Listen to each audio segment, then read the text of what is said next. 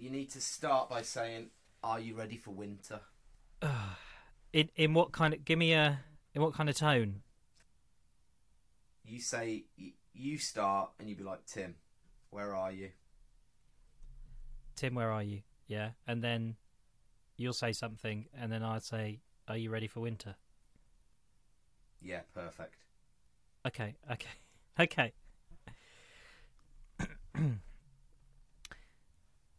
Tim, where are you? I am here, but I just you probably want to ask me something, don't you? What do you want to ask me? Well, the only question that can be asked, Tim. Are you ready for winter? Well, I'll let my luck be the answer. Oh God.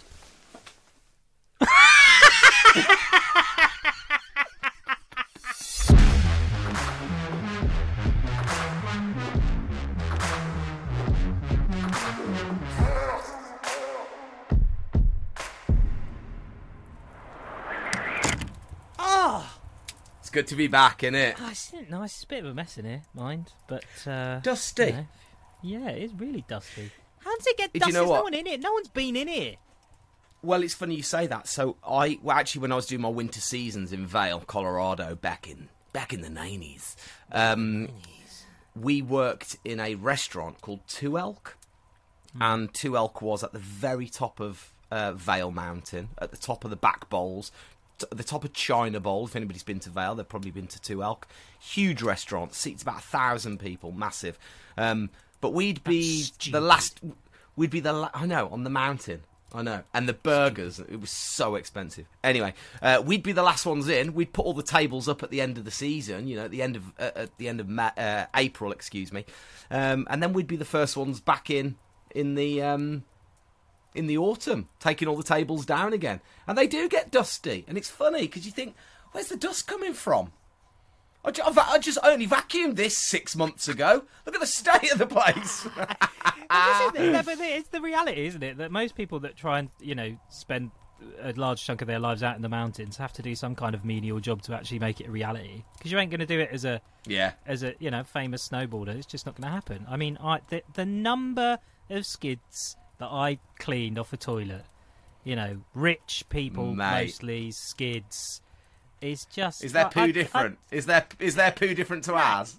No. It smells the same. It looks the same. I mean, it'd be amazing if it smelt better. I mean, the food they eat, it should smell lovely. It should be like little smears of truffle that you like happily sniff all day long. But it's not. They stink. Rich people stink. They reek. But I would do it happily. I would polish turds off a toilet. So long as I could get free time on a mountain. That's what it's about, isn't it? That's kind of why you do it. It absolutely is what it's about. And do you know what? From doing those seasons, I was really very lucky. I did 13 winter seasons in total, and it's funny this time of year as the leaves start to turn, as the temperature drops, and things like the ski show come around, and the anticipation of the winter season. I get it, and I think it's ingrained for me because I did my first winter away when I was 16 years of age. I didn't go to school or college or anything like that. I went straight You didn't go to school? Colorado to the Rocky Never Mountains. have guessed that. I'd never have guessed that. Yeah, and I, you know, I think from doing all those winter seasons and this time of year, October, start of November, you'd be booking your flight and you'd have the phone call from Vail Resort saying, "We'd like to renew your work visa. Do you want to come and work for us again?" You'd be like, yeah, you know. So it's like, I think it's just ingrained in me still. And obviously, I've not done a winter season for 14 years or something. It's still there. It's still this time of year, man. It gets excited. And actually, incidentally, it's not just me, because as you said, you know, you get excited this time of year, but also it was the Birmingham Ski Show a couple of weeks ago. The Birmingham Ski and Snowboard Show, I should say. And, mate, people are frothing. The winter is coming and everybody's well excited. Yeah, because it's just not great everywhere else, you know, and if you can get away and get on the mountain, then, you know, why not just get excited about it? And this is the thing I've sort of found, getting older. Oh, God, I sound awful now. I'm a dad now, Tim. I'm a dad. But you hit that point in your life where, you know, season air life and sort of doing it, you know, working in the mountains and doing the sort of that seasonal rotation is great. But then you kind of have to. We don't have to, but there comes a point where you sort of like inevitably settle, and then it's that realization that, fuck, I've got to pay for my own flights. I've got to book accommodation and actually pay for it. And it then becomes really, really expensive. And it is the reality about skiing and snowboarding, or just getting out to the mountains at all. It's super, super expensive. So the fact that people are still like, do you know what? Fuck all the shit going on in the world right now. I want to go out to the mountains is testament to how amazing it is. It's just the best thing in the world. So, good. I'm glad there was lots of people there. I was supposed to be there with you, but my car broke down. So, that will stop. It's a form of meditation, isn't it? It's going to the mountains is that form of meditation, and it is, your mental well-being is as important as anything else, and you're absolutely right, man. There are a lot. You can't just drop that in there, riding on the fucking mental health bandwagon without sort of giving it some kind of legitimacy. I mean, what? Do you genuinely see it as do you find it soul soothing? Do you find it relaxing? Do you know what? I thought this was going to be a teaser, but let's rip the lid off. Let's go absolutely full in. 100%. Is it good for you? Go on. Nice. Lids on. 100%. It's good for you. Well, you just said it then without even thinking about it. You said all the shit going on in the world, and yet still people are like, fuck it, I'm going to the mountains. Because it resets your soul. It makes you happy. And being happy is so important, and it just helps to outweigh all the negative rubbish in your life. Admittedly, it does cost you £95 million, but that's not the point. A week in the mountains is a proper good soul reset. For me, especially. I absolutely love it. And I'm really fortunate, I've got, with my work, I do get to go to the mountains quite a bit, more than a lot of people. So I know I'm very fortunate, but I also need it. Spoke earlier about that conditioning every year for 13 seasons even, that from going away and being in the mountains for that amount of time, I now have to do it. I physically have to go, because if I don't, I burst into flames. Yeah, I believe it. Whilst we're sort of on this, because I feel like I don't know what other opportunity I'm going to get to sort of just dig into your origin story. What was the point, in Tim Woolwood's life where you were like, yeah, this is it, man. This is what we're getting so deep here. This is what I want. This is what I need. I can tell you. I can absolutely tell you to the second when it was. Go on. So, little backstory. I learnt to snowboard indoors at the Snowdome. I'd already skied outside, so I knew the mountains and I knew what that was all about, but I was a very terrible skier. It was 5 days with school in Bardonecchia in Italy when I was 14 years of age. Then I came back off the school ski trip, and my mum got me got me a £5 ski voucher at the Snowdome. So I went to the Snowdome and I skied for £5 for an hour. And I really enjoyed it, actually. I just love skiing anyway, but skiing indoors was great. But I was a skateboarder, a very terrible skateboarder, but I was a skateboarder. We're talking the baggy jeans, the dyed hair, the bike chain hanging off your wallet, all of the above. So I was a skateboarder at heart. And when I got to the Snowdome, I saw they had snowboards. And as I was walking out after that 1 hour session, I don't know what came over me, but I just walked up to the front desk and I said to the guy behind the front desk, I said, do you do work experience here? And he went, well, we've only been open a month, but yeah, I guess, why not? So he spoke to the duty manager, a guy called, I can't remember his surname, but it was Dave. Shout out Dave if you're listening.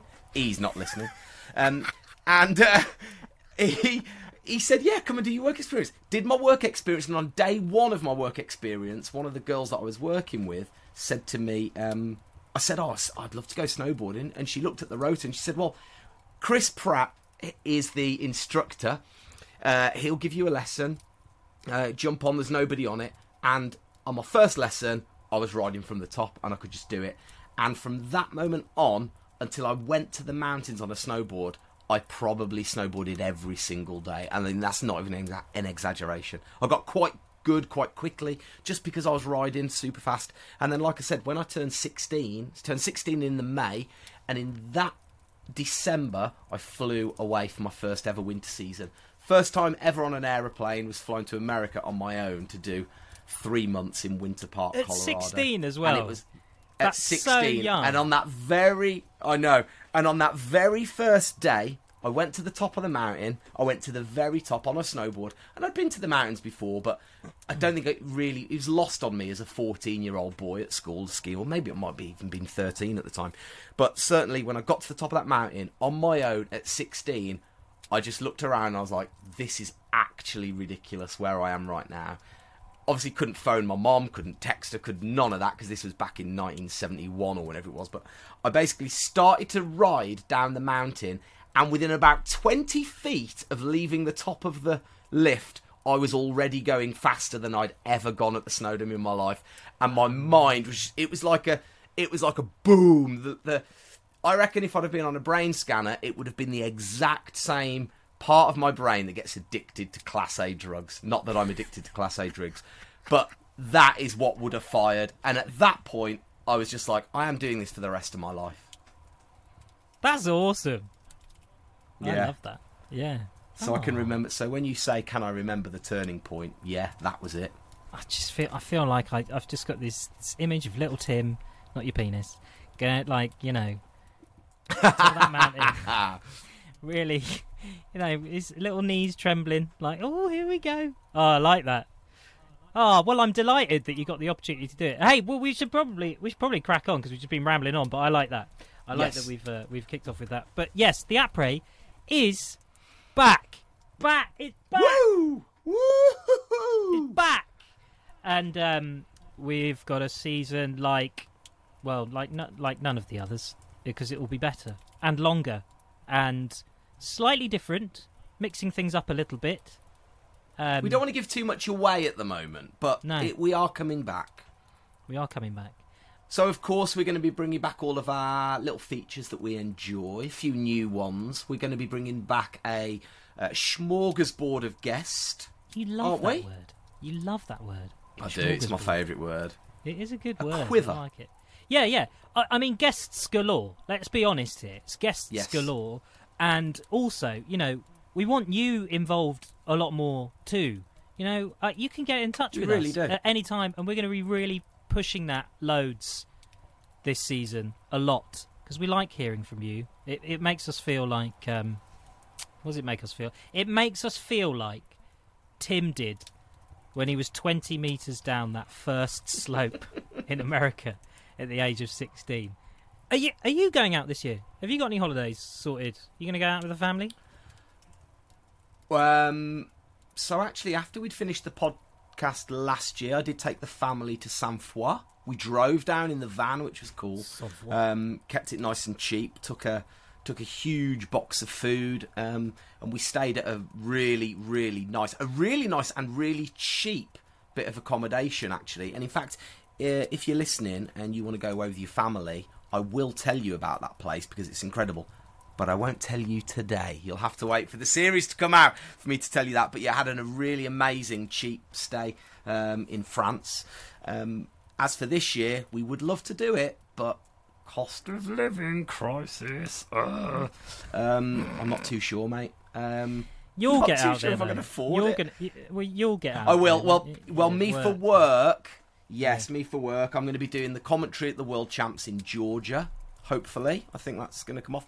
And have you seen? I'm the face of Ingham's Holidays. Have you seen? You're the face. You are the face of Ingham's Holidays. Yeah. They've put your face on their holidays. Yeah. So I book a holiday. Well, hang on, is it? If I book a holiday with Ingham's, your face. I see your face. What do you mean you're there? You're the face of Ingham's Holidays. What does that mean? Like the Cocoa Pops face? You're like the monkey.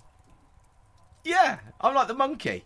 No, basically there's a really radical advert that's going to be doing the rounds very shortly on there. In fact, you can get it on my social media. Go and have a look at my Instagram, @Tim_Warwood, and you can see my little advert. And I filmed that last year. We went to Obergurgl. In fact, did we not record the Paddy... When we recorded the Paddy Graham episode? You were in from Obergurgle. Obergurgle. Yes, you were. I was in Obergurgle with Inghams, and they very kindly asked me back this year. So I think I'm going back this year as well. How did they say it though, Tim? Yeah. Did they go, Tim? They went, you are so good looking. We want you. We want you, Tim, to be the face, the actual face of Inghams. We're going to drop our logo. We're just going to have your face there, and people will know that it's us. They go, oh, that's not Tim Woolwood, that's Inghams. That is Inghams. Is that what they said? They looked around and they went, we need a dad that is a cross-section of Great Britain, that is slightly overweight and can kind of ride a snowboard. He'll do. It was wicked. I had a really good time. So yeah, I'm on the Inghams advert. If you see a guy snowboarding in a purple coat, it's me. That's me. The winter's coming. The winter is here, pretty much. The high alpine is already going off. The glaciers are in full swing. I saw an amazing photo of Hintertux the other day that Shemi Alcott showed me at the snow show, and that just looked beautiful. It looked like winter. And Saas-Fee, stomping grounds, all the freestylers there at the minute throwing down. We've seen some huge tricks. The Kerr Big Air is this weekend, and the first of the Inner City Big Air contests, so that's taking place. Lax Open is coming back for next year. It's the World Champs next year in Georgia. What else to tell you? There's just loads. X Games will be back. It's just the whole calendar's going to fill up. It's not an Olympic qualifying year or anything like that, so it's just a case for people to get out. Oh no, it is Olympic qualifying year. Excuse me, last year wasn't. So this year, so loads of big contests. All the guys and girls are going to be absolutely smashing it. And we're there for you. And like Ollie says as well, we want to hear from you. So if you've got a holiday booked, if you're going away, or if you don't know where to go, maybe you want some tips, advice, hit me and Ollie up. Ollie, believe it or not, is a snow sports and has been a snow sports journalist. So he knows his way around a little bit of mountain travellery, don't you? I know some tips and bits when it comes to kit and resorts. So if you want to know anything, just get in touch with us. Yeah, I mean, I am though that kind of that bloke that thinks he knows what he's talking about but doesn't really, you know. Oh, I'm that one. So am I.